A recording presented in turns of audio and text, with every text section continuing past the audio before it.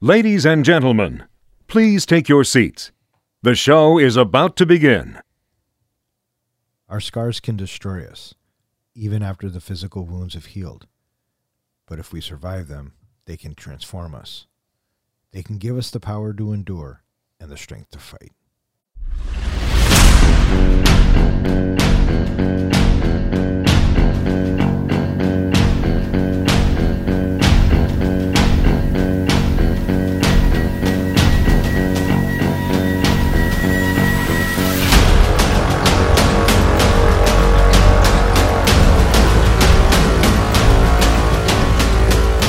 Welcome back. You are listening to Three Guys in a Flick. This is where we review the good, the bad, and the absurd. Tonight's episode, The Batman.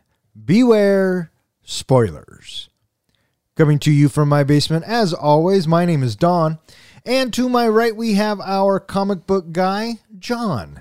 I am the Shadow. And to my left, we have the Professor, Ken. Hello.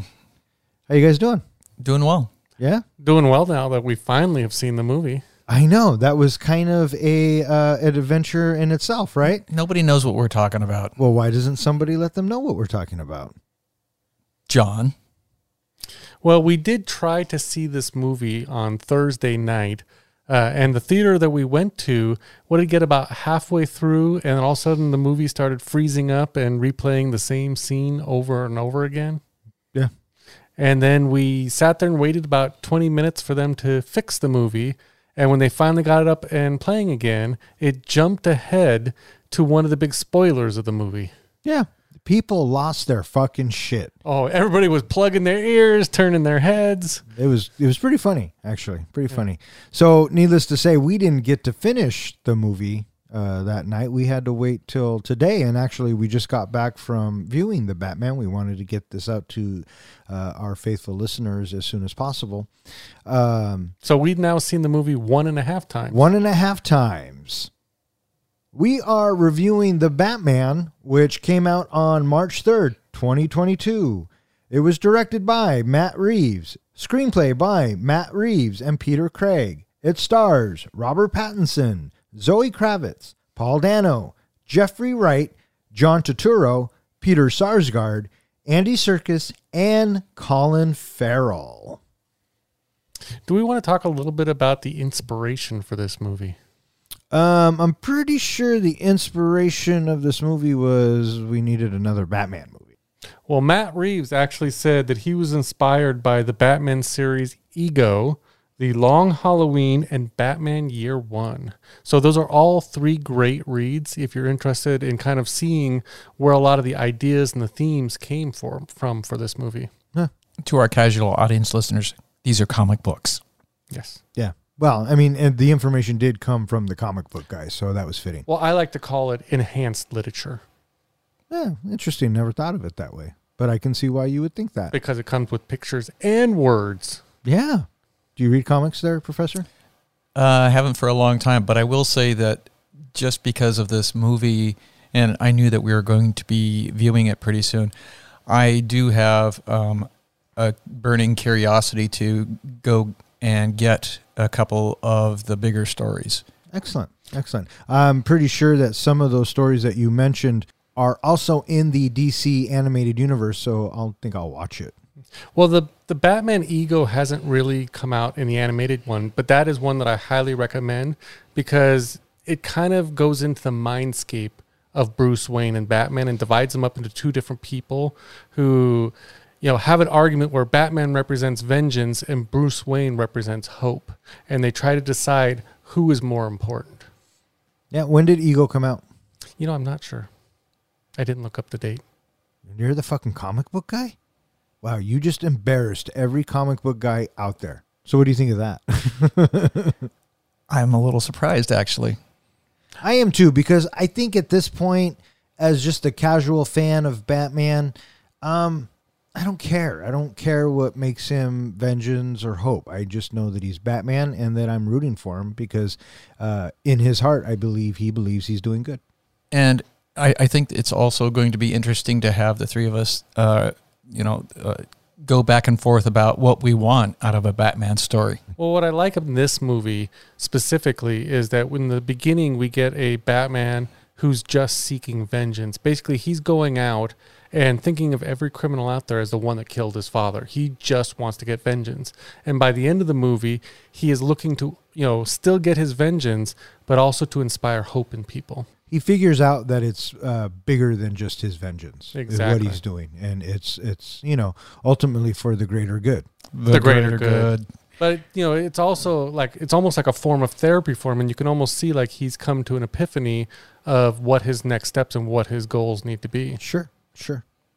Yeah, I think that he's also realizing that he doesn't have to necessarily be by himself on this quest of helping the city. Right. Now, one of the things I was thinking about, from doing some reading, it looks like Robert Pattinson has signed a 3-movie deal. So there's going to be, depending on the success of this movie, which I think it's doing pretty good, there's going to be 2 more Batman movies.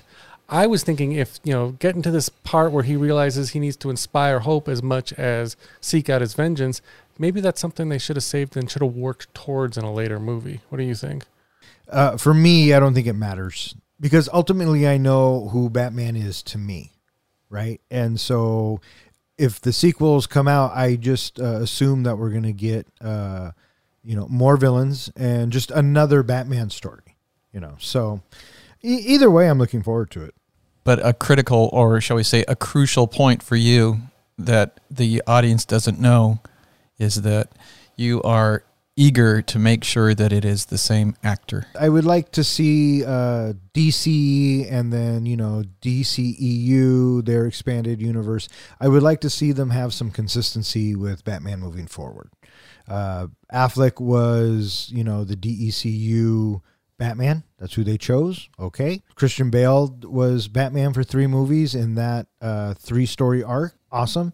We had a number of Batmans throughout the Tim Burton, Joel Schumacher phase, and looking at the DECU now, we have a Superman, we have a Wonder Woman, we have a Flash, we have an Aquaman, and we have a Cyborg, and if those same actors are going to go on and make other movies, basically following what Marvel did, good. As long as they can do it well or okay, even, I'll buy a ticket. But with Batman, I feel like they don't have a handle on a good Batman. They haven't figured out their secret sauce. Right. They haven't figured out that secret formula for Batman in the DECU. Now, can Robert Pattinson cross over and be that guy?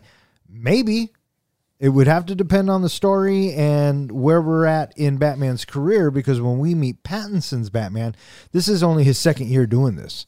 And then the Batman we get in the Justice League movies or, the other movies, he's more, he's older. He's been Batman for many years. I get the impression that he's approaching retirement age at some point. Yeah, at some point, kind of going into like the Dark Knight Returns era. Right? Yeah, because he kind of says, I've been doing this too long, and, he has all the scars and the hurt back and everything. Yeah. He's been doing this for 2 years. Yeah, Pattinson's right. Batman has, 2 years into the gig. Speaking of actors, what do you think of the casting of this movie? The casting is what kind of gave me hope after I saw the first trailer, right? I wasn't sold on Pattinson, and even coming out of the showing tonight, I don't know if I'm sold on Pattinson or not yet. There was some things that he did well and some things that I had a lot of questions about, but, I've only seen it 1.5 times, so, maybe more could come out of that. I really like Jeffrey Wright. I thought him being Gordon was a great casting choice. I was curious about Paul Dano and the Riddler, and I was impressed by him. I like the Riddler, but what I really wanted to see was Colin Farrell. Mm-hmm. I like Colin Farrell as a bad guy because he has that swagger, and I really enjoyed him as Bullseye in the Daredevil movie. If you hadn't told me that he was in this movie, I would have never guessed he was the Penguin. Same.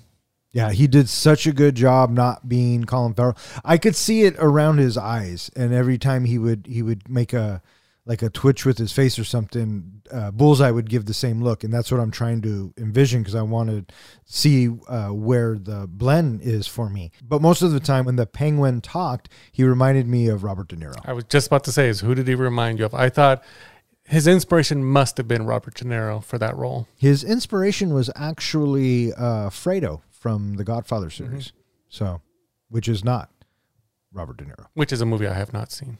What? We have discussed this. I have not seen any of the Godfather movies. So someone needs to put it in the hat so I can finally see it. Be careful, listeners, because he may take a beloved classic and shit all over it. We don't want him to see The Godfather because it will get a 0. It will get an honest review. Yeah, if that's what you're calling it, buddy. So yeah, the cast was great. I really enjoyed Zoe Kravitz as Catwoman. I thought she did a great job. I like this iteration of Catwoman. It's different, but the same. She took it and made it her own. And I thought she did a great job. Next to Robert Pattinson as Batman, she was the character I was most worried about, the Catwoman, because even just in the previews, I didn't like the look of her outfit. I didn't like the look of the mask that she pulled over her head. I thought she pulled it off, and I thought she did a good job of portraying a young, initial Catwoman. Again, in their first 2 years of doing anything, this is her first going out as Catwoman. You can see potential for growth in the character. Sure. What do you think of Andy Serkis as Alfred? I liked him. I thought that he had wisdom in his presence on screen. He gave me that sense of having been there for a long time alongside Bruce. Yeah, I really enjoyed him too. I did get the fatherly feeling from him, and the English feel. I wouldn't put him up there as one of my favorite Alfreds. I always see Alfred as an English gentleman, and I don't see that as much in Andy as I would have liked to. I just saw him more of a caring, doting kind of father figure butler, but not that classic Alfred role we have seen in other movies. Okay, but he was working on the Riddler's puzzles. Yeah, but he just didn't see it. But if you think about it, he did do a good job with that, because Alfred Pennyworth's history is as a British intelligence officer. So when he mentions that, of his time in the circus, he's referring to his time in intelligence. Yeah. And this isn't the first time that we've gotten a hint to Alfred's background. The Dark Knight trilogy, Michael Caine's Alfred alludes to that as well. So yeah, I thought Andy Serkis did great. And then rounding it out, John Turturro. I didn't even know John Turturro was in this. I didn't either. But if you're going to have a, mob gangster lord, why not be John Turturro? So I thought he was a nice added little surprise to this. Did you notice it seemed like most of the characters, the side characters, except for maybe, Oswald, they talked like this. They talked like they were gangsters. Yeah. They all kind of whispered. And you know what? Bruce Wayne kind of talked like that too. Mm-hmm. So this must be a Gotham thing or something. Even some of the police officers talked like that. Yeah. Must have been in the dialect of Gotham, of Gothamites. What do you know how much this movie was made for? What was the budget? The budget on this film was $185 million, and I believe the preview viewings alone for this, they were already at $22 million. That's what I've read, yeah. So I'm sure it'll do fine in the box office. I'm sure, the numbers will go up. People are starting to go back to the theaters. And as long as it doesn't break in the middle of the fucking movie, you should be able to enjoy this film. Mm-hmm. On Halloween, Gotham City Mayor Don Mitchell Jr. is murdered by a serial killer calling himself the Riddler. Billionaire Bruce Wayne, who has operated for 2 years as the vigilante Batman, investigates alongside Lieutenant James Gordon. They discover that the Riddler has left a message for Batman, but Commissioner Pete Savage berates him for allowing a vigilante to enter the crime scene and forces Batman to leave. The Riddler kills Savage and leaves another message for Batman. Batman and Gordon discover that the Riddler left a thumb drive in Mitchell's car containing images of Mitchell with a woman, Annika, at the Iceberg Lounge, a nightclub operated by mobster Carmine Falcone's lieutenant, Penguin. Batman questions the Penguin, who pleads ignorance, but notices that Selina Kyle, Annika's roommate and girlfriend, works there as a waitress. After Annika disappears, Batman sends Selina back to the Iceberg Lounge to search for answers. Through Selina, Batman discovers that Savage was on Falcone's payroll, as is District Attorney Gil Colson. Selina shuts off communications when Batman presses her about her relationship with Falcone. All right, so let's talk about the opening of this flick. Yeah, just the fact that, right as the movie starts, all we get is just a flash of the Batman and then right into things. Yeah, I mean, yeah, we get the Warner Brothers logo. It's complete silence, and then music starts, and then we get that big flash of the Batman. Reminded me of a Quentin Tarantino flick, so I was thinking, oh, artsy, right? And then we open up. The point of view is through, I don't know, binoculars, I would say. Did you guys notice the numbers at the bottom of the screen every time we went into that POV, no matter who was using it? I thought that was an interesting gag by the director. But anyway, we're watching this little kid who, is dressed up like a ninja, and his parents walk in. So clearly we are scoping out a family, and we hear that breathing. When you first saw it, did you think maybe this was a flashback and we were seeing the Waynes with a young Bruce Wayne? No. Nothing in this told me that it would be a flashback, and certainly not the Waynes, unless the filmmakers were trying to change how his parents died. Well, my first initial thought was, in the comic books, and it's been referenced in some of the other movies, that Bruce Wayne was a huge Zorro fan. In fact, the night his parents were killed, they were actually going to see Zorro. So I thought maybe they were spicing it up a little bit and making the kid more of a ninja with a sword instead of Zorro with a sword. So I thought it was kind of a callback to that a little bit. It could have been, but I personally did not get a Wayne feeling from this opening at all. No, I didn't either. What I got from this opening was a creep factor, and it felt very Silence of the Lambs-y. Yeah. With the breathing and someone watching this family. And then, you put two and two together and we figure out that it's the Riddler. What'd you guys think of the Riddler's introduction? It was pretty brutal. The way he just comes in. I mean, he's hiding in the shadows, comes in and just beats the guy to death. Yeah. You? I thought that the intro was pretty good for introducing us to our antagonist. He is in the shadows, and if you are hawkish, you are able to glean the reflection off of his glasses behind the victim. And then as he steps forward, it's like, oh, that's very well done. And then the kill is done out of focus, and that was a really nice camera shot we got of the weapon being thrust to the forefront and center to us.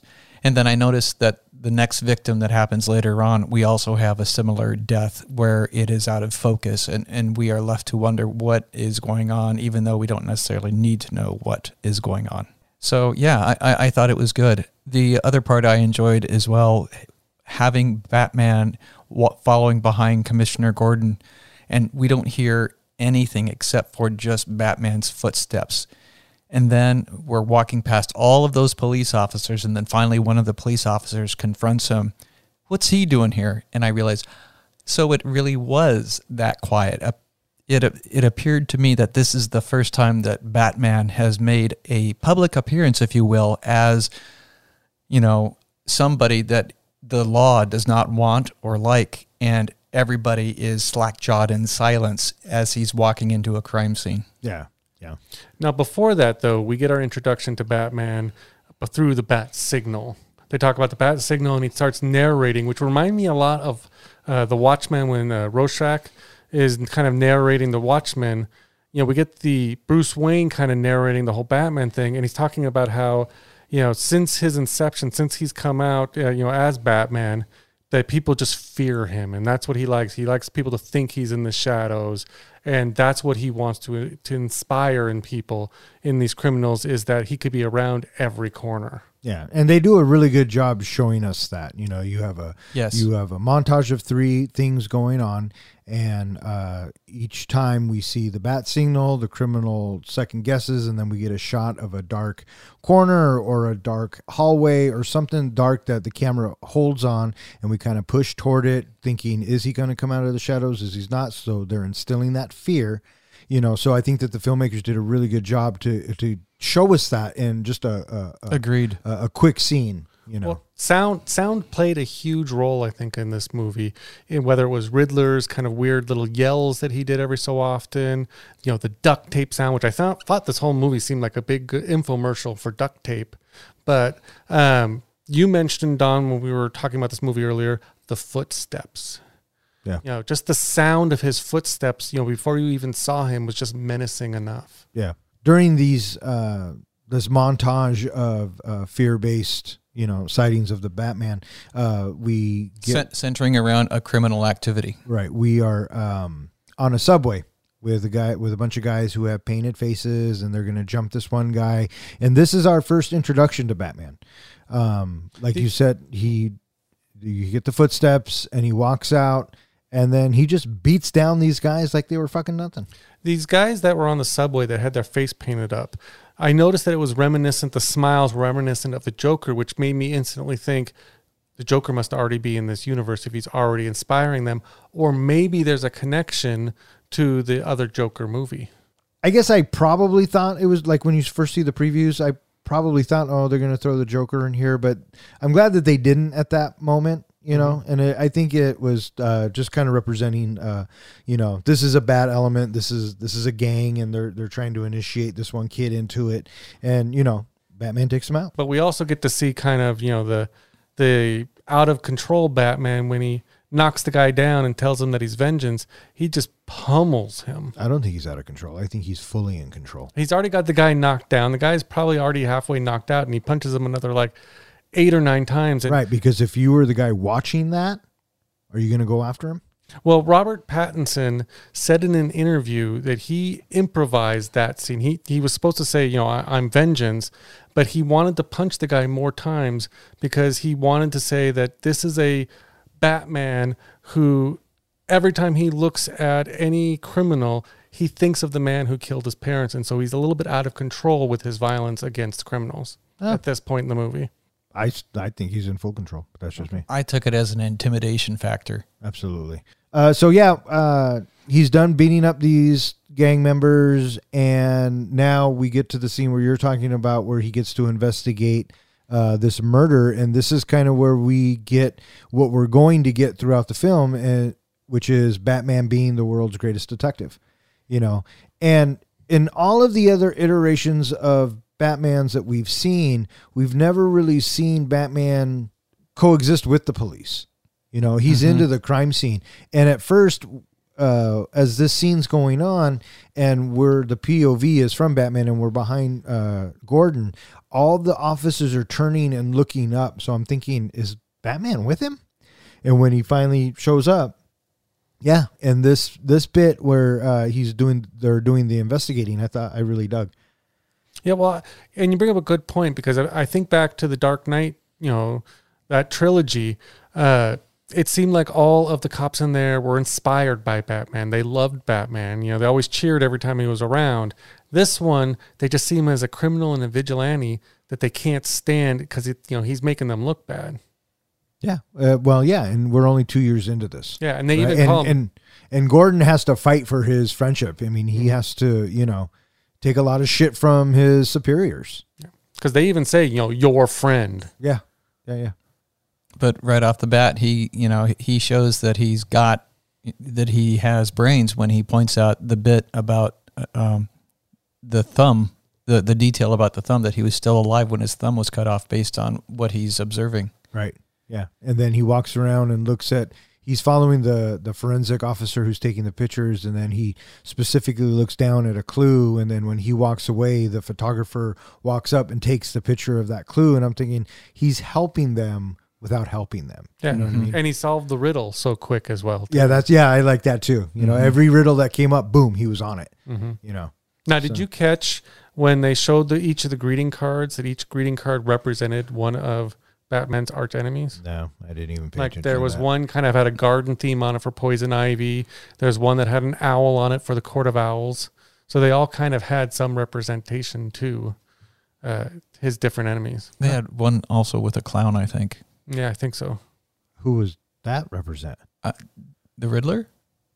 No, Mr. Freeze? Maybe. Might be Freeze, right? I thought it was Or- the Calendar Man. Or what about Polka Dot Man? Well, could be. King Shark? Now you guys are just being fucking crazy. You know who what? You know who I think it was? What? One of Batman's biggest enemies. Who? The Condiment King. Holy shit! Are they bringing the Condiment King to the DECU? or to the Matt Reeves DC universe. It's possible. Oh, wow. We're in for a fucking treat. So yeah, and at the crime scene, there is a letter to Batman, and it has a riddle in it, and it has a cipher, and, you know, as everything is winding up and the sun's coming up, as I like to say, Bruce Wayne or Batman gets on his motorcycle and he drives out of the city and into another city, you know, Wayne Tower. So no Wayne Manor in this one. Yeah, curious. Yeah, and when he pulls in into the, I guess it's the Batcave, the set that they used was very reminiscent to Lex Luthor's lair in the 78 Superman. So if you guys ever see it again, look for that. So, yeah. And this is where we meet Alfred. Mm-hmm. You know, I liked Andy Serkis's Alfred. I think that most of the Alfreds throughout the entire Batman history have been pretty solid, you know, and yeah, I felt that he had a fatherly presence to him, and he wanted what was best for Bruce. And, you know, this version of Bruce Wayne, we've never seen it before. You know, we've always seen the billionaire, playboy, you know, Michael Keaton's, Val Kilmer's, Clooney's, Bale's, all of their Bruce Waynes were already well established, and they were who they were, right? This one, he's still trying to figure out who he wants to be, and his life is totally encompassed by this Batman thing. And he wants to bring vengeance, and he wants to be, you know, he wants to focus on that. And Alfred is the flip side of that coin and says, you still have a name to uphold, and you still have to go out there and be Bruce Wayne. And though Robert Pattinson's Bruce Wayne objects and kind of acts like a child, he still does it. You know what I mean? Well, notice the thing that really comes up early on is he could care less about being Bruce Wayne. He just wants to be the Batman. His whole life has now become, you know, this vengeance and making sure that what happened to him doesn't happen to anybody else. And you can see he's a bit immature, and especially the way he talks back. Because the other movies you mentioned, they all seem to have kind of a good relationship with Alfred, a joking relationship, you know, and they see Alfred as a father figure. This one, you know, in the beginning, he tells Alfred, "You're not my father." And he even mentions later, "You're not a Wayne, so don't act like one." So he's kind of a prick in the beginning, and I can see that that's probably something that's going to grow over time in the future movies. Yeah, maybe. I was struck by having this Batman be the forefront of the story, and he also happens to be Bruce Wayne, whereas all previous Batmans, it's Bruce Wayne, who also happens to be Batman, is a lot more prominent in the previous versions of Batman that we get. And so this is something that I really appreciated, the fact that this Bruce Wayne is so driven about being Batman. And he tells that to Alfred, you know, that this is all he wants to do. And holy moly, it sounds like it's in jeopardy because Alfred says, you know, the bank people are coming to you. Well, why? It sounds like he's in some financial troubles because he's been so obsessed about being the Batman. Yeah. So during all of this, the acting police commissioner comes to the crime scene, and he sees that Batman's there, and he starts giving Gordon a rash of shit. We come to find out that the Riddler then goes after that commissioner.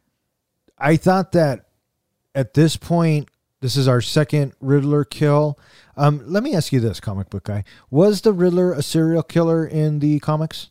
Not typically. You'd see him mostly do his Riddlers, his capers, things like that. When they came to a story like the Long Halloween and some other like more recent stories, he's gotten darker, he's gotten grittier, and he has become more of a killer. So see, I never remembered the Riddler being a serial killer type. So I kind of appreciated that twist that they put onto that, or that direction they went with it. And then, you know, we get the second Riddler kill, and now he's setting traps. And so that kind of reminded me of Saw. So he was kind of a little bit like Jigsaw meets the Zodiac Killer. But he's the Riddler. So they figure out the message that the Riddler left for Batman, and they have to go look for the mayor's car. And so Batman and Gordon go down, and they're looking for a USB, and they find it. And what did you think of this gig, or what did you think of this bit when they pulled out the USB? What was attached to it? The thumb drive. Yeah, so the previously mentioned thumb that we were talking about was attached to a thumb drive.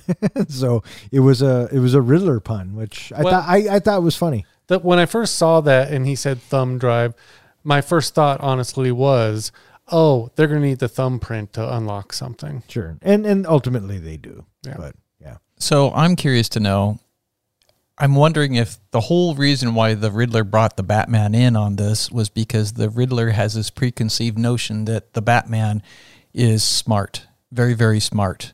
And if he is up to the task of being with the Riddler, will he be able to unlock this first mystery that the Riddler has given the Batman? Sure. You bring up a good point, because that's kind of where I was going to. In the comic books especially, a lot of times the Riddler goes after Batman because he wants to prove that he's smarter than Batman.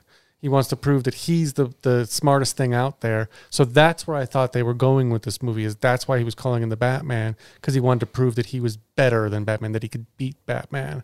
But we find out differently in the end. So the thumb drive leads them to some pictures of the mayor with this gal who looks pretty beaten up. And it also, in that picture, is the Penguin. What did you guys think of Colin Farrell's Penguin?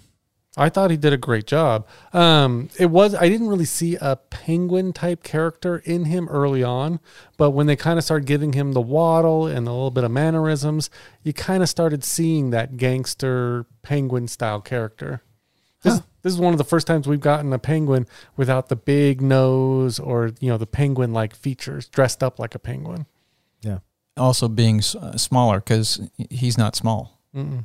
But I thought that I thought it was important to have the element of the Penguin in there, because the Penguin claims that he is not necessarily a criminal. He deals with shady people, but he is not necessarily a criminal. Right. So the Batman goes to see the Penguin, and what did you guys think of the scene when he comes up to the door and it opens up? And, in other versions of Batman, he either is rappelling down from a roof or he's mysteriously entering in from a window or something along those lines. In this one, this Batman knocks on the fucking front door, and they open it up and he's all, "Do you know who I am?" And they're like, "Yeah." And I thought that was fucking brilliant. All I can say is the twins that monitored that door were the worst door people ever. Why? Because like 3 times the Batman just got right past them. Would you be able to stop Batman? I don't know, but they sucked at their job. They had one job To They keep failed every time. to keep Batman out. Yeah. Except, Yeah, well. I guess the third time was actually Bruce Wayne, and they just let him walk right through. Right, because he's fucking Bruce Wayne. Yeah. But the other 2 times they just got their ass kicked. And Yeah. So I like this bit when Batman goes into the club and he's looking for the Penguin, and he doesn't want to necessarily fight anybody. He just wants to talk to the Penguin, right? And he's going and he's fighting the thugs, and finally the Penguin comes out, and this is where Farrell looks most De Niro-ish to me, is when he's standing on those stairs and he looks down and he introduces himself as Oz, right? So yeah, this is probably, I think this is only the second time in film that we've seen the Penguin. The first one was Danny DeVito, where I will never understand the decision to actually turn him into a live fucking penguin. I don't know where Tim Burton got that. I don't know why he thought that was a good idea, but whatever. The only other really version of Penguin we have is from the Gotham TV series. I know he's on that. And then the Burgess Meredith from the Adam West days. yeah. I liked the Gotham series. I liked that version of Penguin. Yeah, I haven't watched all of it, so I don't know. But I have to say, I did like this Penguin. He reminded me of a mobster, and I think he is pre-Penguin, if that makes any sense. The Penguin we see with the umbrella machine guns and the top hat, and more of a mob leader. And this one, he's the right hand, right? So maybe in future editions of this series, he will become more of the head of the mob as opposed to right hand of the mob. What I liked is, again, the connection to the comic books. For those who are familiar with the comic books, that have been out in the last 10, 15 years, really they have focused on the Penguin running the Iceberg Lounge, which is, a criminal hangout. And so that's been a big thing. And so I like how they made that connection into this DC universe. Yeah, right on. And during this exchange, we are introduced to Selina Kyle, a.k.a. Catwoman. What do you guys think of this? I loved her. I thought she did a superb job. Agreed.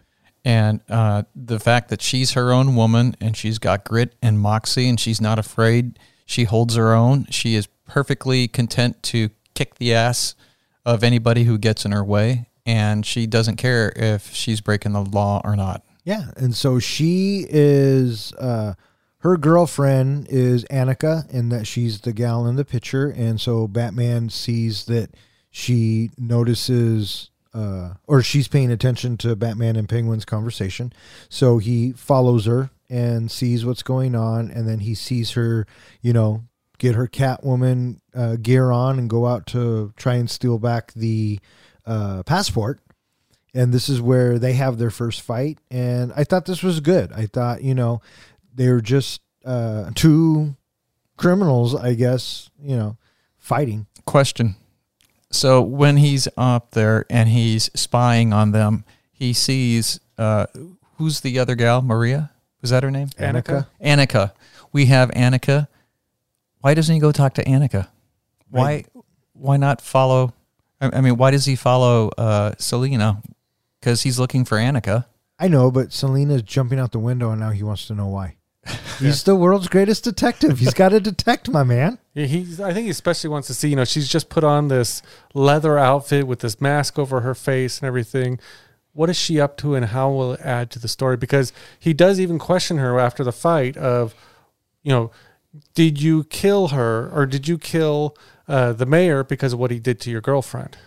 So that's why he maybe starts suspecting of, she's got a romantic or some kind of relationship with this girl, and that now maybe this is my killer. So Batman gets Catwoman to work with him, and I thought this scene was really cool when she has to go into the club, and that the tech that she gets to use, and this Batman, this tech, it really fit. It really fit with the flow of the film. It fit with the flow of the story, and just they're gadgets that we haven't really seen Batman use before, but it makes total sense that he would use it because, well, he's the world's greatest detective. So he has these contact lenses that record what he's seen, and he gives them to Selina Kyle to go through this club, and they do the facial recognition, and it's just really cool gadgetry. It's really cool. I loved the part where she looks over at somebody and then kind of keeps going, and he says, "You need to look back because I want to see who that person is."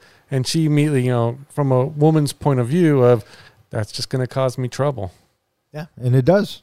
I dug the tech that Batman has set up in the building for his surveilling of what it is that she's seeing. It looks so Brazil-like, the movie Brazil, it just looks very hackerish because the tech is not sleek at all. It's just a bunch of hardware thrown together, and I appreciate that for Absolutely. Sure. Yeah, it kind of keeps it real, if you will. You know what I mean?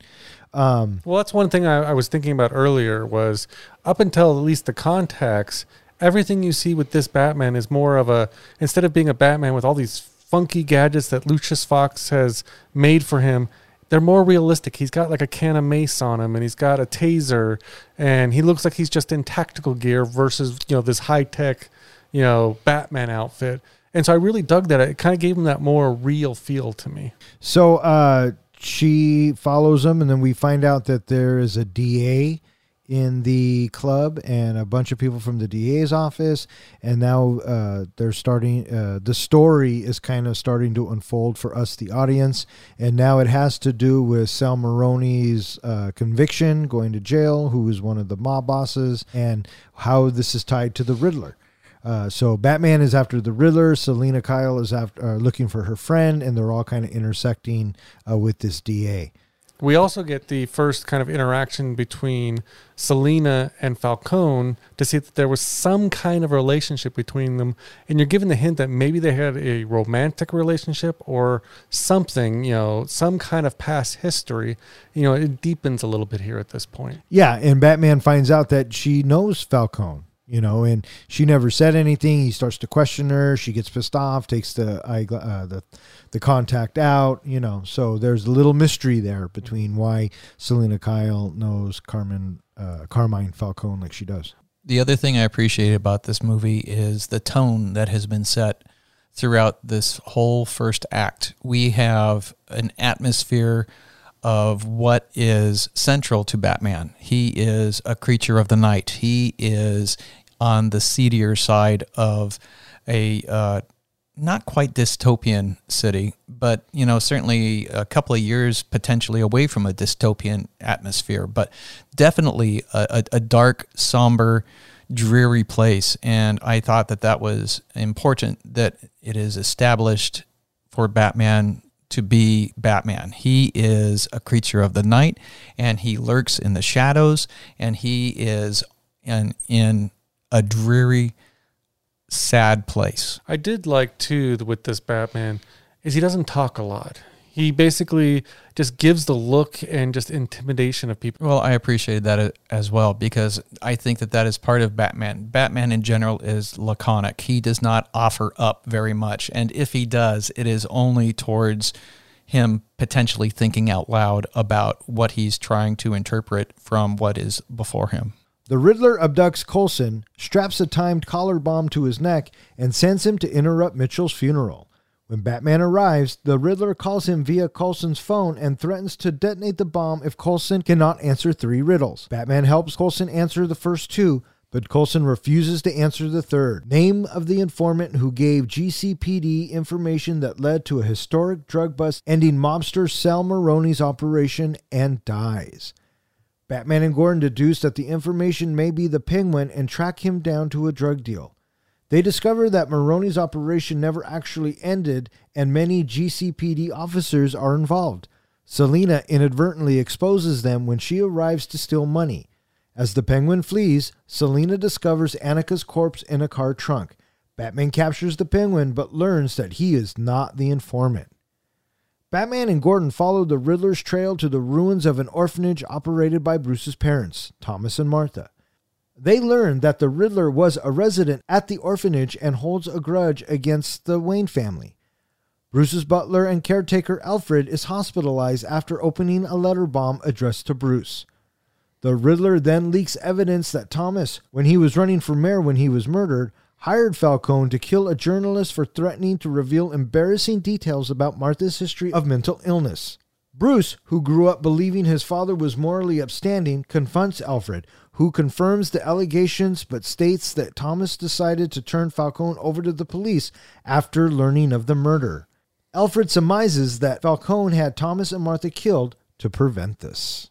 When we get to this funeral scene, there is a kind of a vagrant-style man who talks to Bruce Wayne about, the bad times in Gotham and that he's, the things he has to do for his daughter. And he says, "You look very familiar to me," talking to Bruce Wayne. I really hope that was Joe Chill.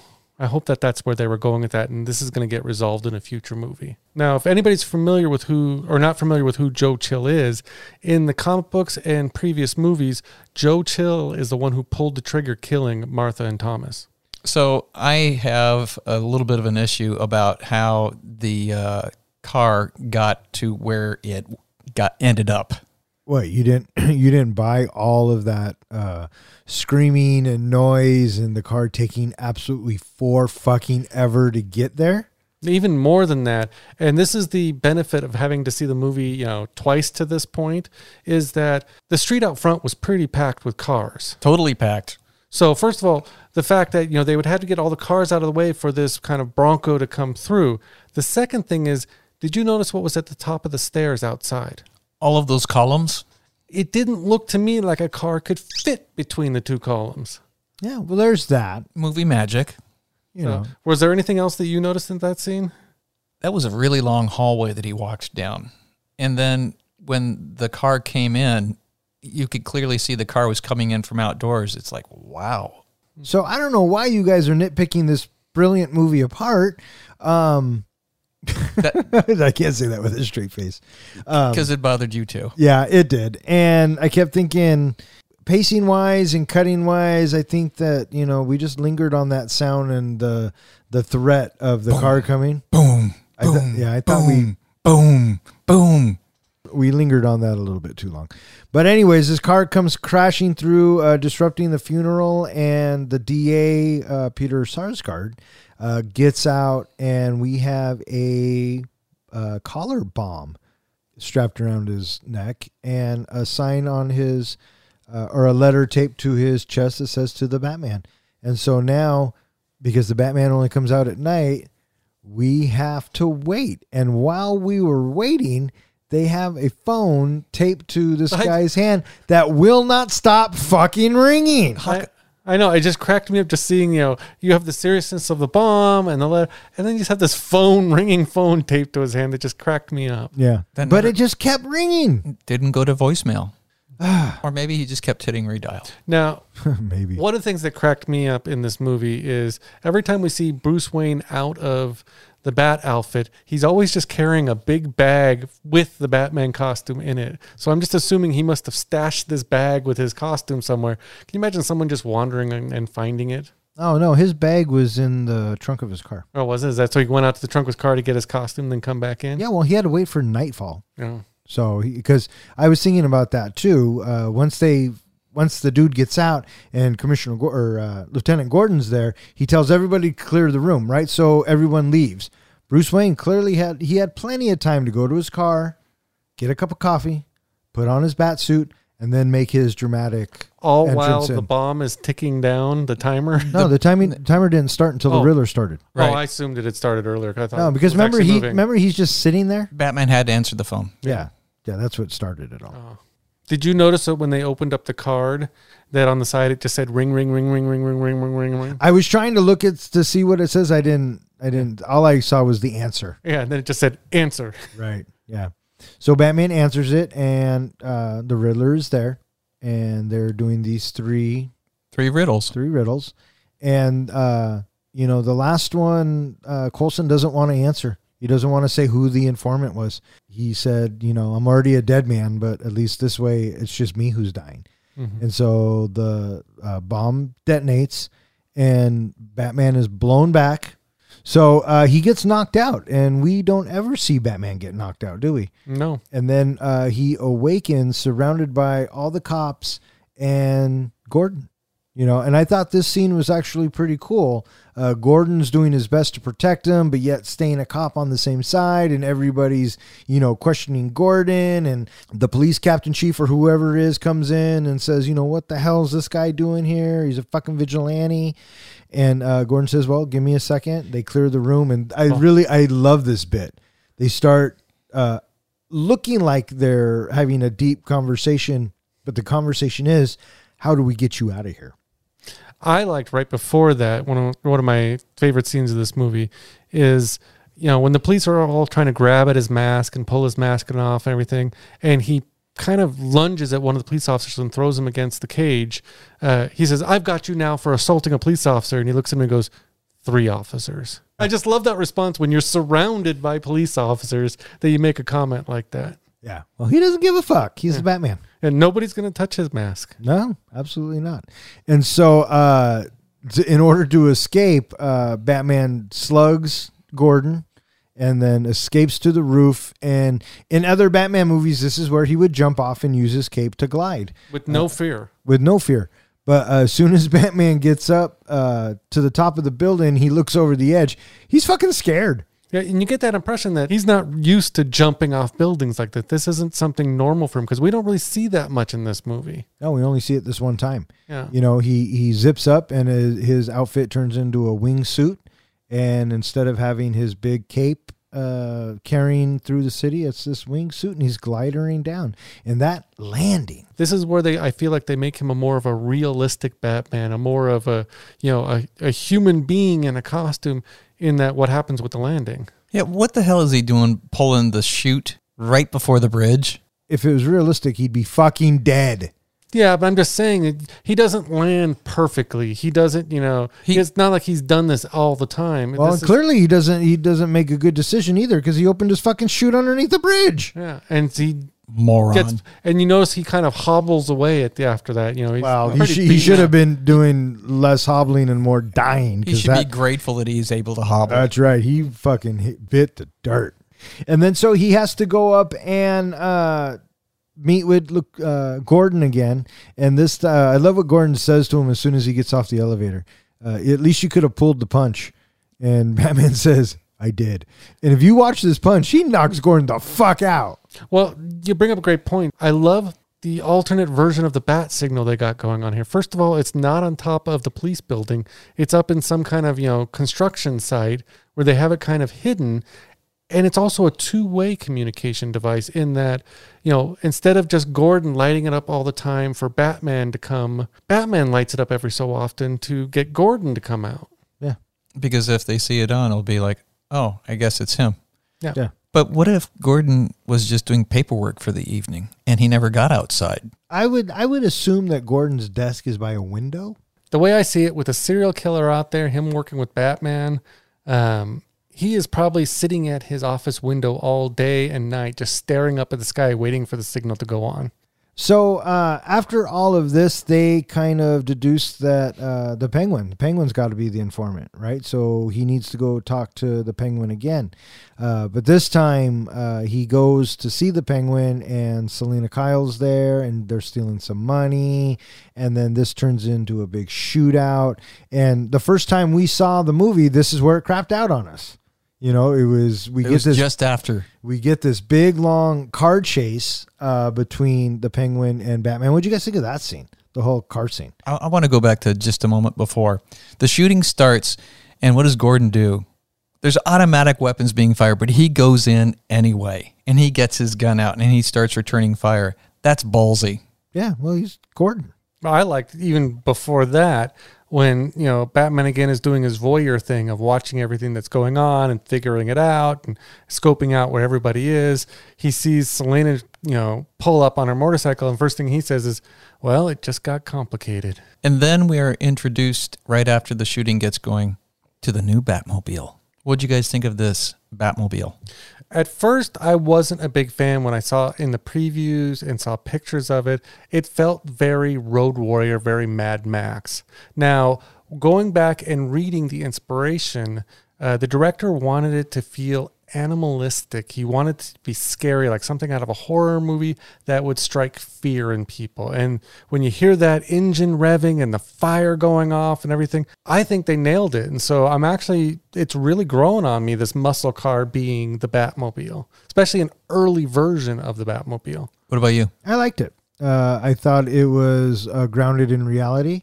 Dare I say I like it better than the Tumbler. My favorite Batmobile of all time will always be the 89 version, Tim Burton's version. But this one's good. I like this one too. And it's totally something that Bruce Wayne would have built. You know what I mean? That's kind of the feel you get from it. Pre-Lucius Fox. Yeah. And that's what I dug about this Batmobile. This Batmobile was just like that computer technology we were talking about earlier. It is definitely something that has been put together by Bruce by himself, and it's not dependent on a particular look. And so if he destroys it, he can definitely put another one together. It's not this custom body style, right? I feel like that it is all about what's underneath it that counts. And that's a great looking engine that we see in the back with the blue flame. So I dug this Batmobile, even though it's not saying it's a Batmobile. Us, the viewing audience, calls it the Batmobile, but I don't think he does. I would have to say, looking at all the Batmobiles that we have been introduced to in the TV series and the movies and things like that, Batman is a character that's supposed to strike fear in the heart of criminals. This is the first Batmobile that does the same thing, that kind of fits that Batman theme of inspiring fear. What do you think? I mean, I don't think any of the previous ones, they looked neat and stylistic and techno and all that. They didn't strike any fear, I don't think. Of course they did, because they were afraid of Batman. And when the Batmobile shows up, Batman's with them. So I think they all struck fear into them.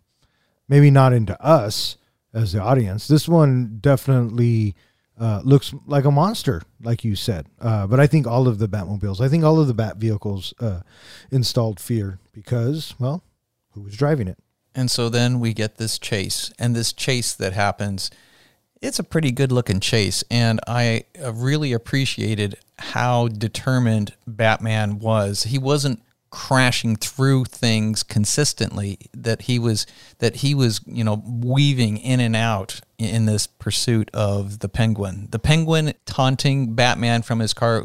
Batman can't hear it, but I really enjoyed the taunting and the goading that the Penguin was giving Batman from his car. Yeah, and so the Batmobile has to dip and weave in and out of traffic, and I thought they did a good job with that. And then finally, it all comes to an end, and Batman gets his guy, and this is where they start interrogating the Penguin, Gordon and Batman. And then this is where they realize he's not the informant. But this is where you were alluding to earlier, because they have him tied up. When they leave him, he starts hopping around because he's still restrained. He's still restrained, but it makes him waddle. So just like a penguin. Just like a penguin. That was the little waddle callback. So Batman and Gordon kind of figure out who the Riddler is targeting, and they finally figure out that the Riddler is going to go after Bruce Wayne next.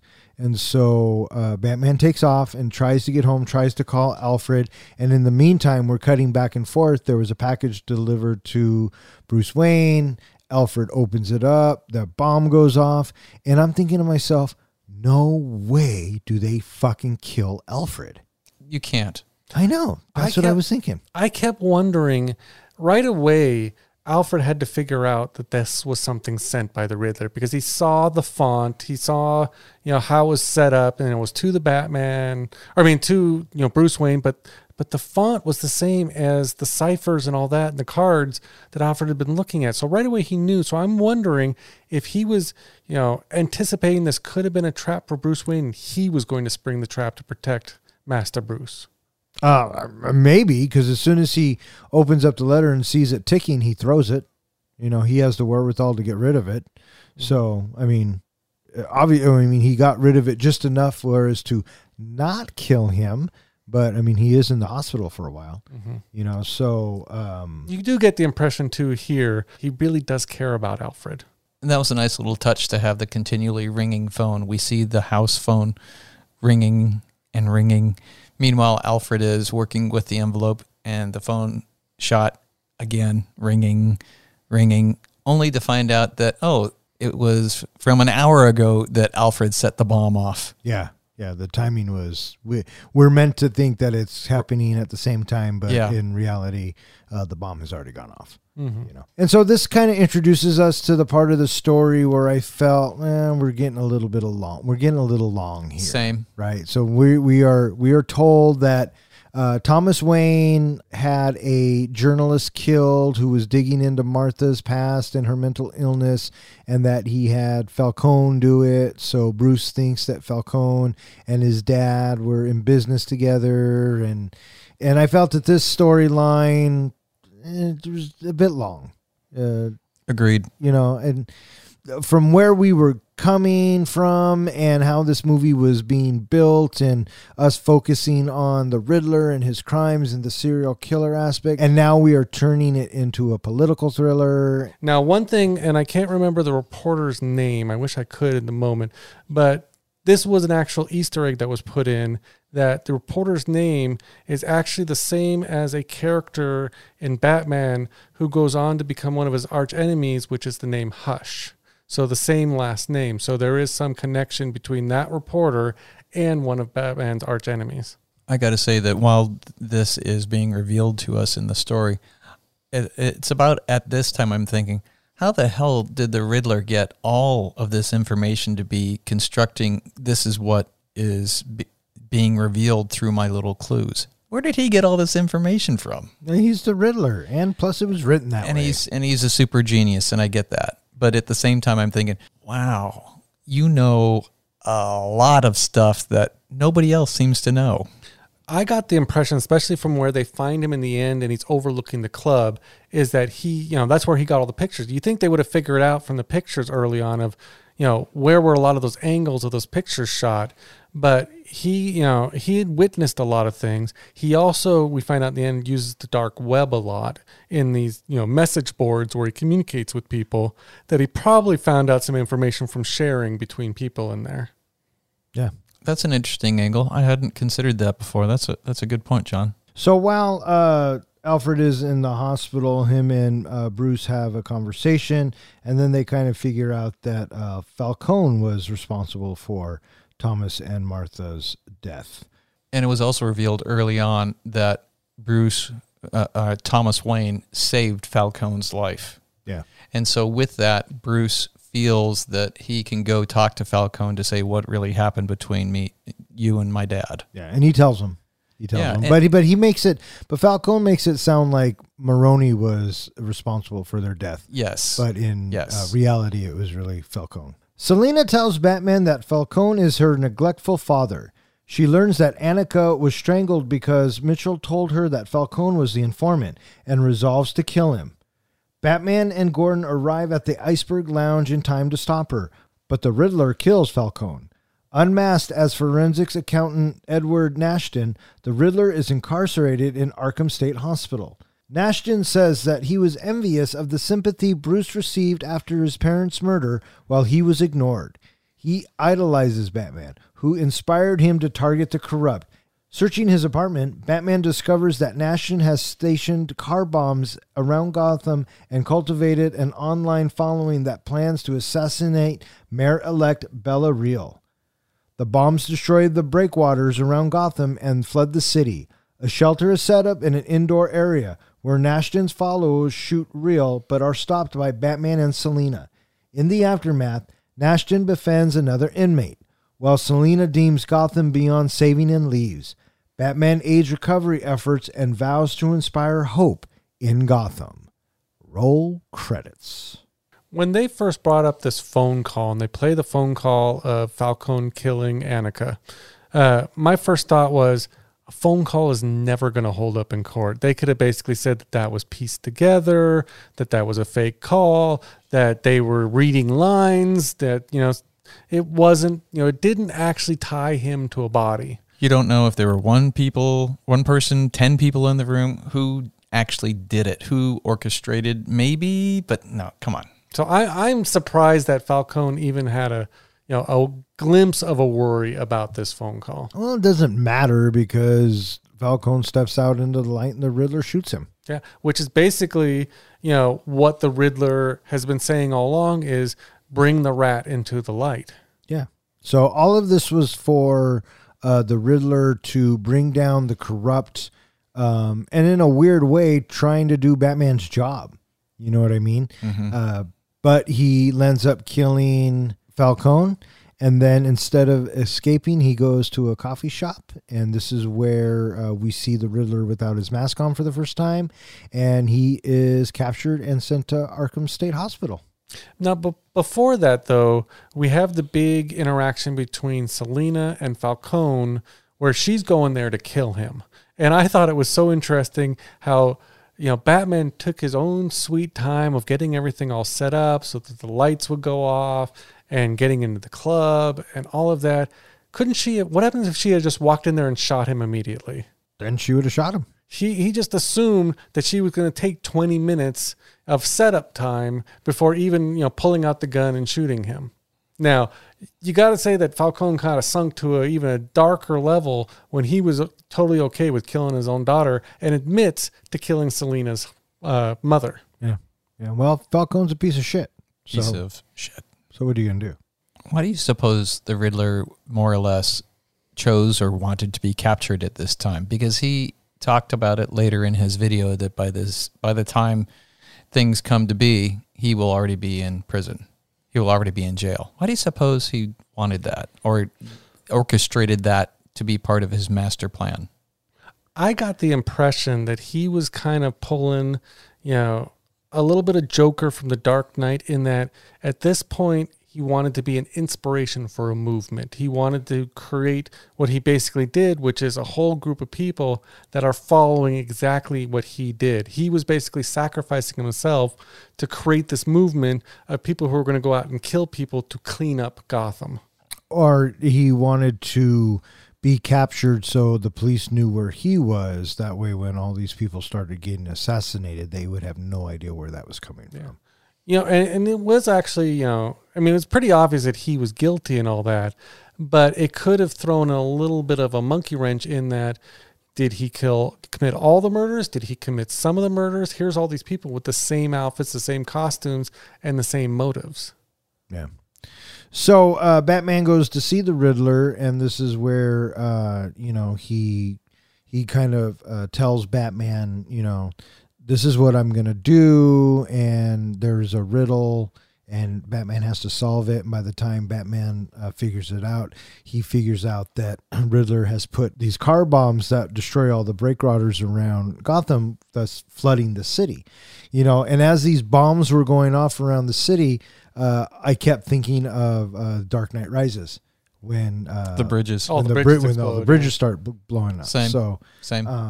In most Batman movies, you got a lot of explosions with bridges blowing up. Right before that happened, and Batman is discovering the map that is underneath the rug, I appreciated the moments before that where he is in the apartment, and then the police officer that initially gave him a hard time comes up, and he doesn't necessarily tell Batman to stop doing what he's doing. He just kind of sort of like, oh, it's you type of thing. And then Batman ignores him and keeps doing what he's doing. Yeah, he's kind of accepted it now, right? I mean, maybe this guy is trying to help the cops out a little bit. I mean, if he's good enough for Gordon, maybe he's good enough for me, and maybe this is one of the good cops who's not corrupt. And I think they're starting to realize too that Batman really helped them in the investigation. He's really been helping all along, and that maybe he knows what he's doing. Now, if we go back a little bit again to where he actually confronts the Riddler in prison. Was there any time that you thought he really did know Batman's identity? In the beginning, I did. And that took me back to Batman Forever because Jim Carrey's Riddler finds out that Bruce Wayne is really Batman too. So it made sense to me at this point that he would know. It wasn't until they're talking and then Batman figures out, oh, wait, he doesn't know who I am. And then he can, engage with him. And that's when he starts talking to him. But it was definitely plausible because he's a genius. Right. Oh, I for the first beginning of that conversation, I bought that he knew Bruce Wayne was Batman. He kept saying Bruce Wayne. Yeah. I thought the actor did a great job, with Riddler in this scene, kind of, getting out his anguish about, the jealousy of, poor Bruce Wayne, the orphan, versus how, he was living as an orphan in the orphanage and how they were treated. I thought that was a good acting scene. Yeah, and it was nice to see the other side of the Riddler, that being the quiet, docile side. And then by the end of it, then we get to see the raging Riddler, which we had only previously seen when he's in his uniform, if you will. Yeah. I really like, too, how when he starts gushing over Batman, talking about how you've inspired me, and all that, and he starts comparing notes like, what did you think of my mask? My mask was made to look like your mask, but it wasn't as cool as your mask. But, I really tried to make everything look similar to you in the way you did things. Yeah. I do feel, it's not quite as stylized in, as in the comic books, but his mask had a very hush feel to it. Again, kind of bringing in that themes from The Long Halloween and some other Batman stories. If you had added almost like a mummy look to it, the style of that mask would have looked just like Hush. Huh. The other thing that I think works with that mask that adds to the creepiness level of it is the fact that he's wearing his glasses on top of the mask. Oh, 100%. 100%. And I'm pretty sure the Riddler never wore a mask. I mean, he wore an eye mask, but he never wore a full-on cover your whole face mask. So I thought it was an interesting choice by the filmmakers to go that route. And yeah, the glasses definitely added a creep factor to it. And the fact that he wore plastic around his head. That was clear plastic or saran wrap that was around his head. So the bombs go off, the city is flooding, and the assassination for the mayor-elect is going down, but Batman, Selina, and Gordon come to the rescue, and this is the bit where, in other movies, after the bad guy is taken care of, Batman just disappears and takes off. But in this one, we see Batman actually helping out in the relief efforts. So this is where he goes, I think, from, being straight vengeance to, wanting to inspire some hope. I loved the kind of recall scene where in the beginning of the movie where he saves the guy from the gang members who were wanting to beat him up, and he goes to kind of confront the victim. The victim's like, don't hurt me. But in this last scene, after, he's seen helping people and he helps put the girl on the stretcher, she reaches up and grabs him and grabs a hold of his hand. His arm, and just kind of shows that they're not afraid of him anymore, that they are inspired by him. Yeah, that they've figured out that he is working with them or working for them. Trying to make Gotham a better place. And it's interesting having him when he has fallen into the water and he has the flare, and he finds the survivors underneath the wreckage, and he stands there with his arm outstretched for several moments, and all of the people in screen don't move at all towards him. Right. Instead, who is it that first goes to him? Oh, I want to say it's the mayor, but it's not. It's the mayor's son. It's the boy. Oh, right. No, I'm sorry. It was the mayor-elect, the black lady. No. I understand what you're saying. Yes. But it is the boy. Yeah. Yes, and so I thought that was a gentle way of saying that if a little one can trust Batman, then maybe the grown-ups can too. Yeah, and the little one actually has a history with Batman, right? He was there when his father died, and Batman kind of stopped and looked at him, and you could tell that Bruce Wayne kind of felt for this kid because he's been there. And so surrounded by police right after his parents. And so his heart definitely went out to him. And so that was kind of a cool callback that he was the first one to go. And then after the kid goes, then the mayor-elect goes. Mm-hmm. And then once the mayor-elect goes, everybody goes, oh, this guy must be okay. So they all go too. And that was a nice shot, a nice overhead shot afterwards, Batman leading them. And then you saw, the throngs of people behind him as he was leading them towards safety. Can we back up and go back up to the scaffolding? All of the fucking gunshots that he was taking to his armor. Holy shit. Yeah. That was awesome. Yeah. And I like his armor in this one. And the fact that there is so many bullets flying his way, because, in earlier iterations, the gunplay seems to be downplayed, I feel like. That's how I recall it, that there is not necessarily a lot of gunplay that Batman has to be confronted with in earlier iterations in the movie versions that we've been watching. But here, man, he's taken a lot of fire. And God, that double, no, it wasn't a double, but just that shotgun, holy shit. Yeah, Don actually, I think I heard you say something like, oh shit, when that happened. That was me. I said, oh shit. Yeah, when he got knocked down, he was 3 feet away from him? Holy shit. One thing that happens in that same scene is Catwoman's about to get killed, and Bruce is fighting to stay conscious. He pulls out a green vial and injects it into himself. Did you get where that call out was, what that was hinting towards? I just assume it was adrenaline. That's exactly what I thought it was.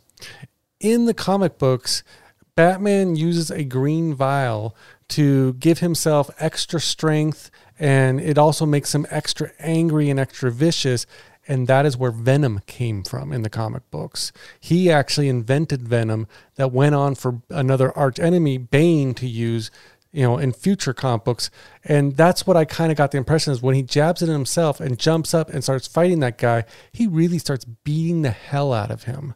And I'm thinking that's the effect of vengeance, is it enhances his aggression as well as his strength. So I really think that was a call out to Venom. So do you guys like the way that the movie wrapped up, where I appreciated having the date stamp again? Because we get a date stamp at the beginning of the movie, and what's the point of a date stamp unless we have something to compare it to later? So the fact that they ended the movie with that, I appreciated that. Oh, all right, so all this is over the course of almost a week. Yeah. So I like that aspect of it.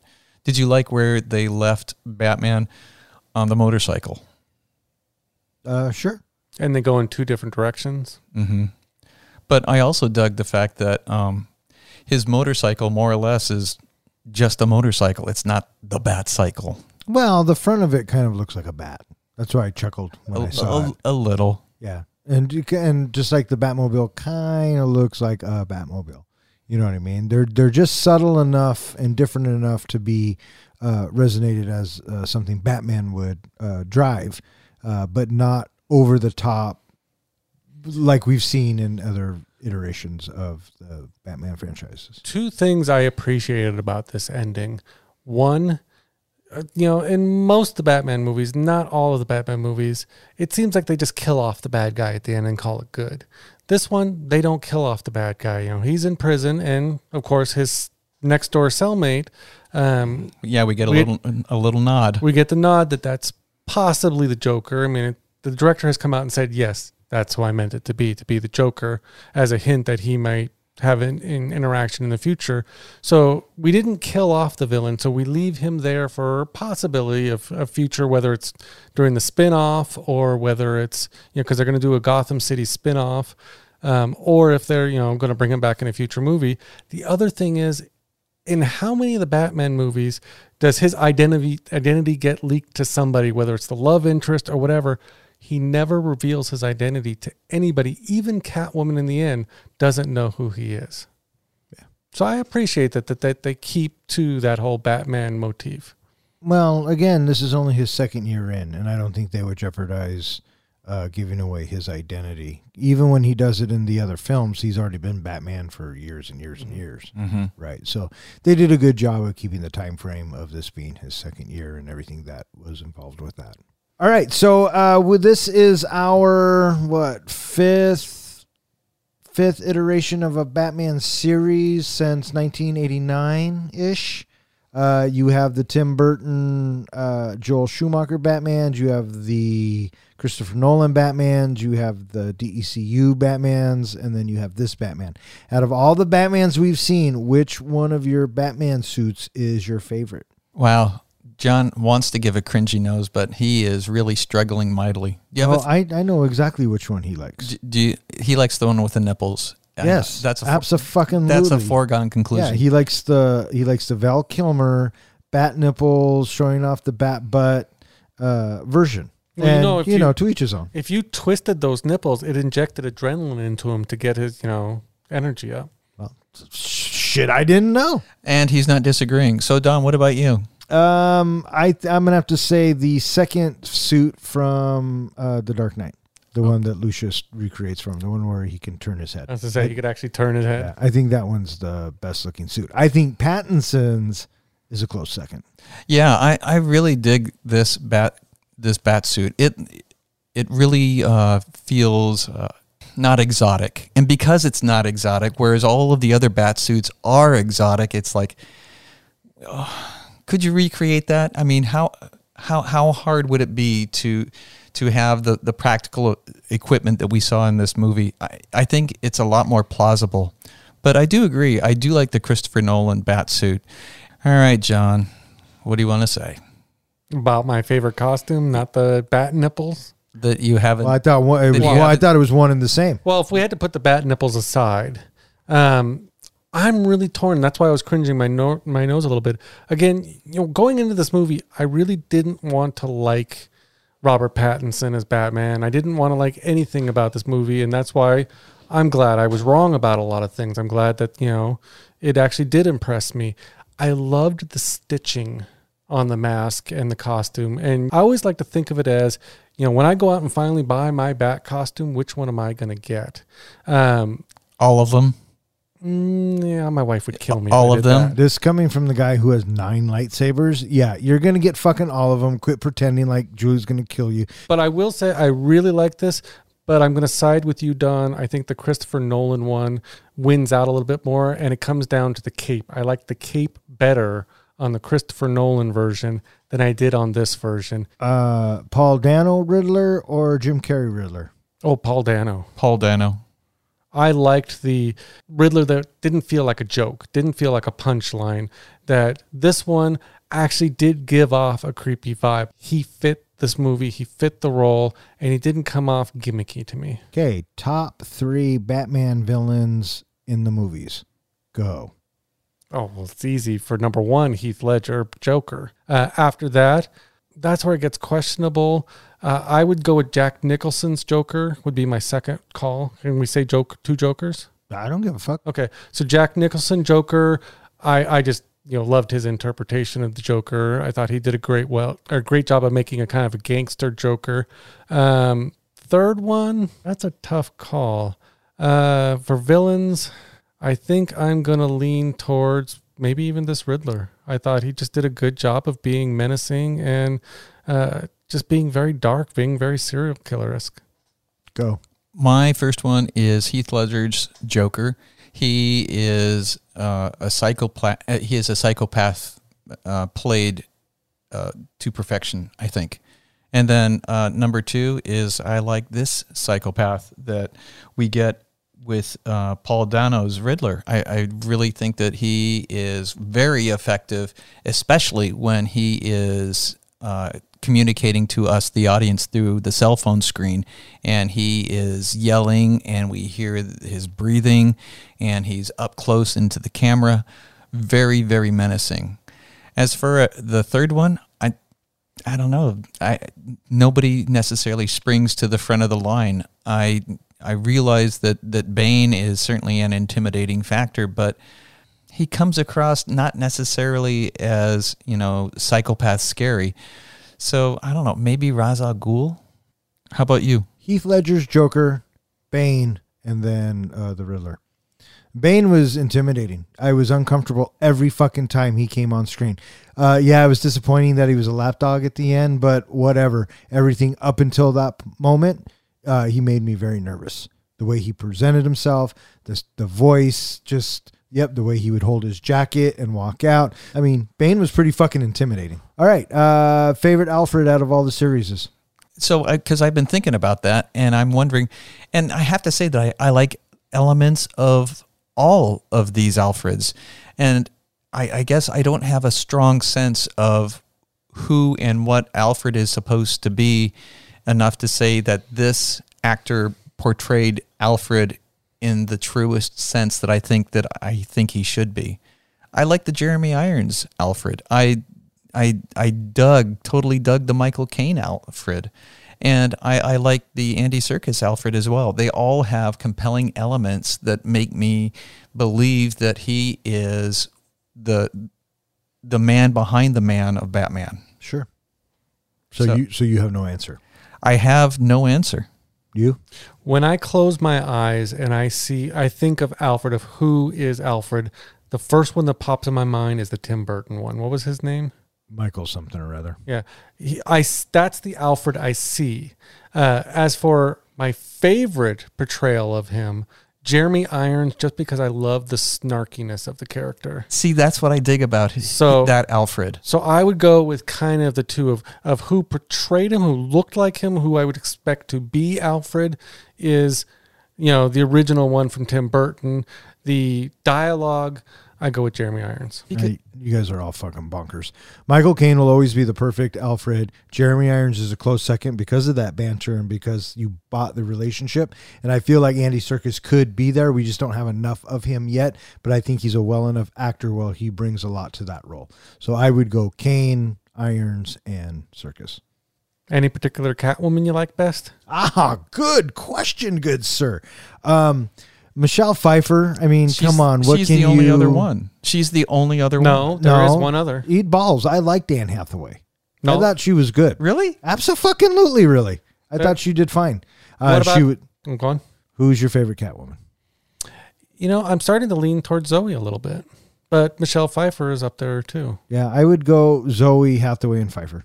For sure. Maybe not in that order. I didn't care for Hathaway as Catwoman, so I wouldn't even put her on my list. Well, that doesn't surprise me. There's a lot of things that you are questionable about. Yeah, so for me, it's really tight between this Catwoman and the Returns Catwoman. Penguins, Danny DeVito or Colin Farrell, because that's all we really get. Colin Farrell, I think. Thank you for even having to fucking think about it. They turned Danny DeVito into a fucking penguin, literally a fucking penguin. You're okay with that? But he felt more like the character of a penguin. This one was just because he was a fucking, and that's who the penguin is. He's a fucking gangster. Yeah, but in the comic books, he started out like a character like Danny DeVito. You know, and if you look at Burgess Meredith, who will to me always be the best, this one in this movie, I'd go second, and then I'd go with Danny DeVito third. I wouldn't even put Danny DeVito on my fucking list. I love Danny DeVito, don't get me wrong. But they use a fucking actual penguin. What do you Doesn't make any sense. What do you think of Burgess Meredith's portrayal? Oh, he's classic. Yeah, I mean, he even had that. Rah, rah, rah, rah. Well, that was a little bit over the Yeah, top. but that was all camp. Oh, Yeah. that was camp, yeah. So, yeah, I liked Colin Farrell in this. So, should we rate this bitch? I think we should rate this bitch. Hey, Professor, how do we rate our movies? We rate our movies on a scale of 1 to 5 fucks. 5 fucks is a movie that we consider to be cinematic gold. 1 fuck is a movie where you wanted to see it and, okay, that's it. I never need to see that again because that sucked. All right. And what would a 0 be? 0 fucks? You don't give a fuck about that movie? Somebody owes me 2 fucking hours of my life back. All right. So, Fuckface over here had to go last because he had to shit on a perfectly good movie. So this week, I am dying to hear what he is rating The Batman. As I've mentioned kind of previously, I wanted to hate this movie. I wanted to hate Robert Pattinson's portrayal. You know, when we first heard that Robert Pattinson was going to be in this, how many text messages did you send me, Don, of, look, it's Sparkle Batman, Sparkle Batman. So I kept thinking, oh my God, they're going to ruin it. I honestly liked the movie. Thought they did a great job. I thought Robert Pattinson, while he really didn't have to do much acting in this movie because he didn't have a whole lot of dialogue in the movie, he did a good job of giving us the impression of an early Batman, a young Batman who's still trying to find his feet and trying to fit the costume and fit the cowl. So I thought he did a good job. Colin, amazing as Penguin. Zoe did a great job as Catwoman.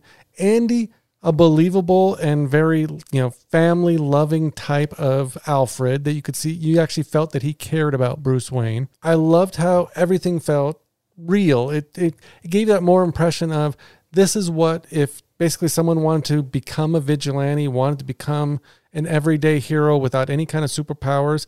This is how they would start out with just a tactical gear, just some, tactical weapons, hyped up muscle car, working out of a little, workshop area. It really felt like a more realistic feel to it.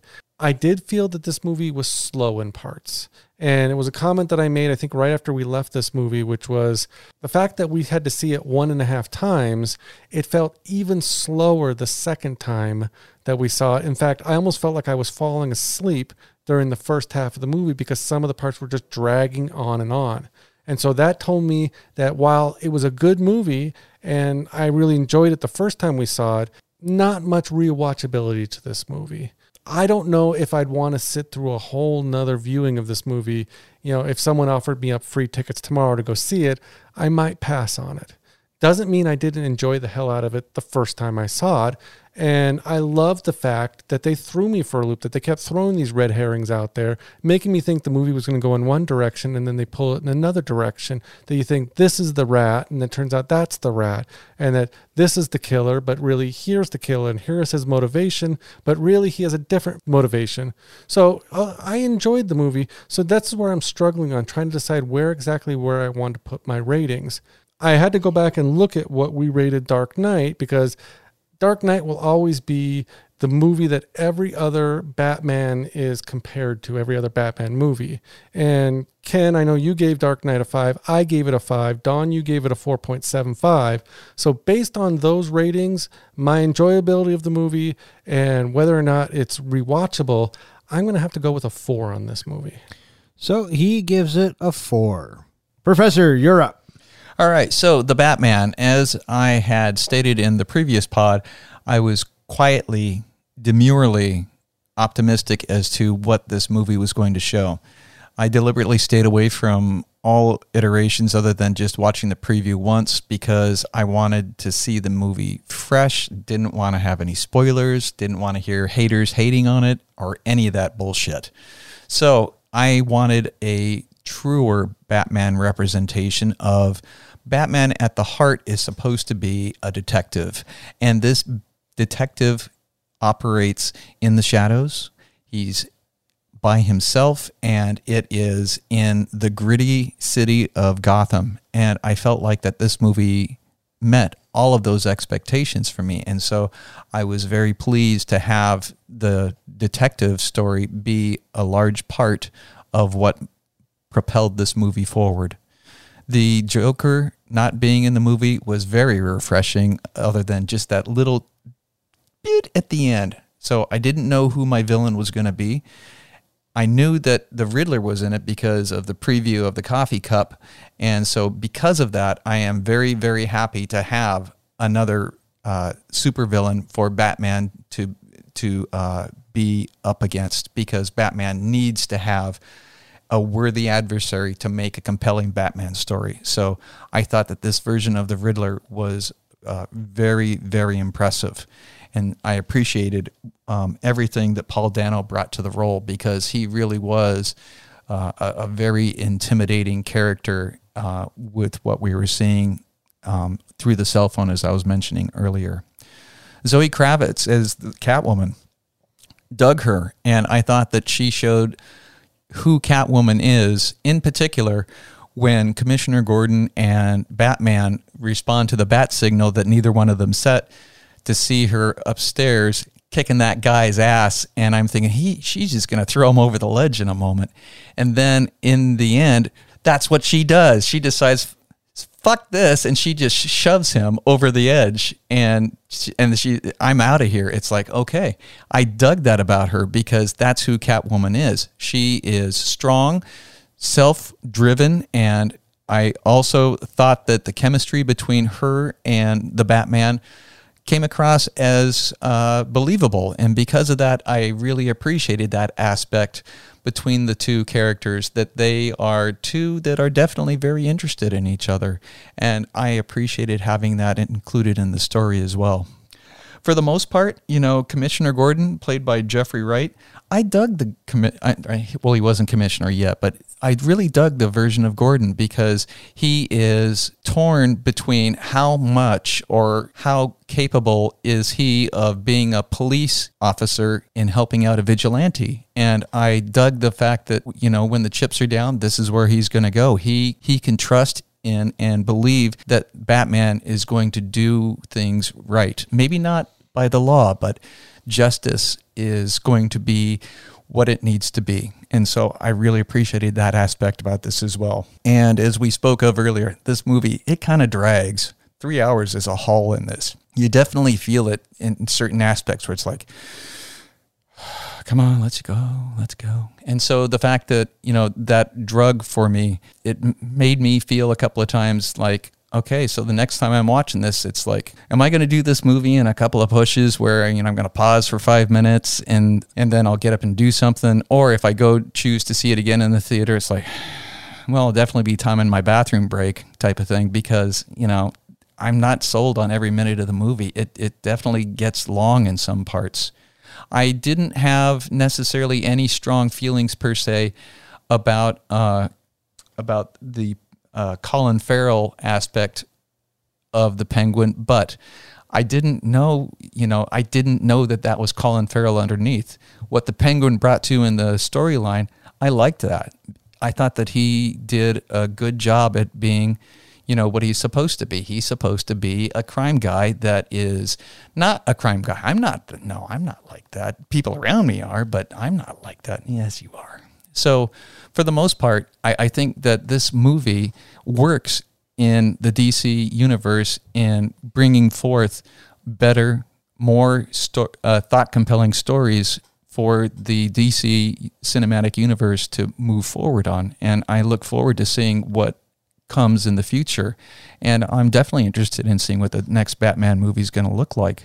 I thought that this movie rates a solid 4 fucks. 4 fucks from you and a 4.0 from you. All right, I guess it's my turn. Every Batman movie that comes out will forever be compared to The Dark Knight, right? And so The Dark Knight is the benchmark, and if you want to be a really good Batman film, you have to be, just as good, if not better than The Dark Knight, and that's a really tough feat to pull. Does this film do it? Not exactly, but That being said, it's not as bad as I thought it was going to be. Yes, I, like everyone else, thought Robert Pattinson was an odd choice for Bruce Wayne and Batman. As Bruce Wayne and Batman, I have to say that there was really no difference in between the two characters. If you look at your successful Batman / Bruce Waynes and who your favorites are, there's two different people. There's the Batman and then there's Bruce Wayne. And that actor who portrays him has to be able to differentiate the two and be able to sell us on the two. And up until now, I feel that Christian Bale has done it the best. And, Michael Keaton's a close second to that. And then, I'm going to go ahead and say fucking Ben Affleck. I thought Ben Affleck did okay with being Bruce Wayne and being Batman. Robert Pattinson, I couldn't tell the difference between the two. I think his Batman is better than his Bruce Wayne, and maybe they played it that way on purpose, as this is only his second year and he's trying to get involved. But that being said, I had hopes of this supporting cast because I like the supporting cast. Paul Dano, Jeffrey Wright, Colin Farrell, John Turturro, Zoe Kravitz. I think that they're all really good actors, and and I was pleasantly surprised by all of them. They help carry this film. It's not all on Pattinson's shoulders. They do their part, and they do it quite well. I like Andy Serkis as Alfred. I liked the secondary characters and the tertiary characters. The first time we saw the first half of the movie, I was really digging where it was going. But like you said, John, it wasn't until we saw it the second time that first half felt a little bit long. And I had to keep reminding myself that this movie's almost 3 hours. And guess what? It felt like it was almost 3 hours. There could have been easily a half-hour cut out of this and still made coherent sense. The Gotham City looked good. His gadgets, his detective skills, all of that was brought to the forefront, and they were all grounded in reality, and they were all in a believable world, and I bought that. Am I ready to throw Pattinson in as one of the greatest Batmans? No. Am I willing to give him another chance and see what the future holds? Yeah, let's go for it. I didn't think he was bad as I thought he was going to be. He was tolerable, and like I said, I enjoyed his Batman. I enjoyed his Batman more than his Bruce Wayne. But overall, it doesn't really compare at all to The Dark Knight. And if I'm giving The Dark Knight a 4.75, then, this one, in order for it to be, highly rated, has to be pretty fucking good. And it's okay. It's okay at best. And for me, I'm going to give the Batman a solid 3 fucks. Right on. All right, so now comes the point in our podcast where we are going to select our next film. This week, we're going back to the Bronco helmet, and we'll go ahead and pull out our next film. The next film that we will be reviewing comes from our director series, and it is Martin Scorsese, and we will be watching the 1991 remake, Cape Fear. So last time you guys saw it? Probably, I don't think I saw it in the theater. I saw it once. Yeah. What about you? I definitely saw it once, and it's been years. All right, so that is going to wrap it up for this episode of Three Guys in a Flick. As always, I want to thank everybody who listens to us, especially Zach, Ronnie, and Jill.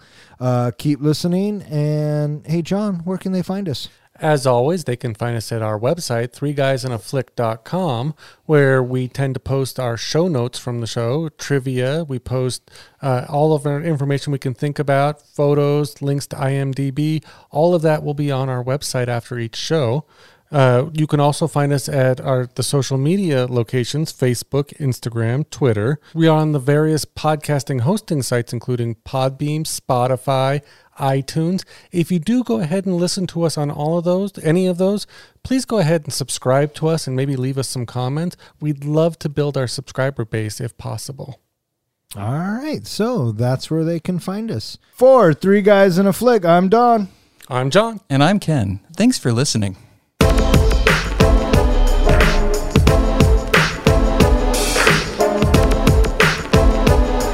Welcome back.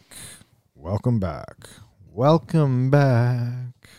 Get it all out now, fuckfaces. Yeah, I'm looking at you, shit nugget. I wasn't doing it. I was just sitting there. I was trying to decide if I was going to have my elbow on the table or off the table. Well, make up your fucking mind, Well, if buddy. I have it on, I'm sure I'll make the noise that you hate. Yeah, well, I mean, if you want to make us sound like we're fucking hacks, then please, by all means. Sound like we're hacks? Yeah. No, I'm saying we are hacks. Right, but they don't need to know that, bud. You guys are so immature. I hate you both. When COVID started and we had to wear the face mask, I was looking all over the place to try to find a Bane-style face mask. Oh, that's funny. I'm sure you can find one now. Yeah, Oh, you you can find probably them weren't looking very hard. You can find them on Etsy. Instead, I went with the Friday the 13th Jason face mask. Because Julie likes that. Mm-hmm. Dude, come on. She's weird. No, dude, she doesn't know who any of those people are. You're giving her way too much credit. So, there you go. All right, 2 hours and 40 minutes. That's fucking insane. Yeah, there's a lot you can cut. I fucking hope so. So, all right, fuck off. Good night.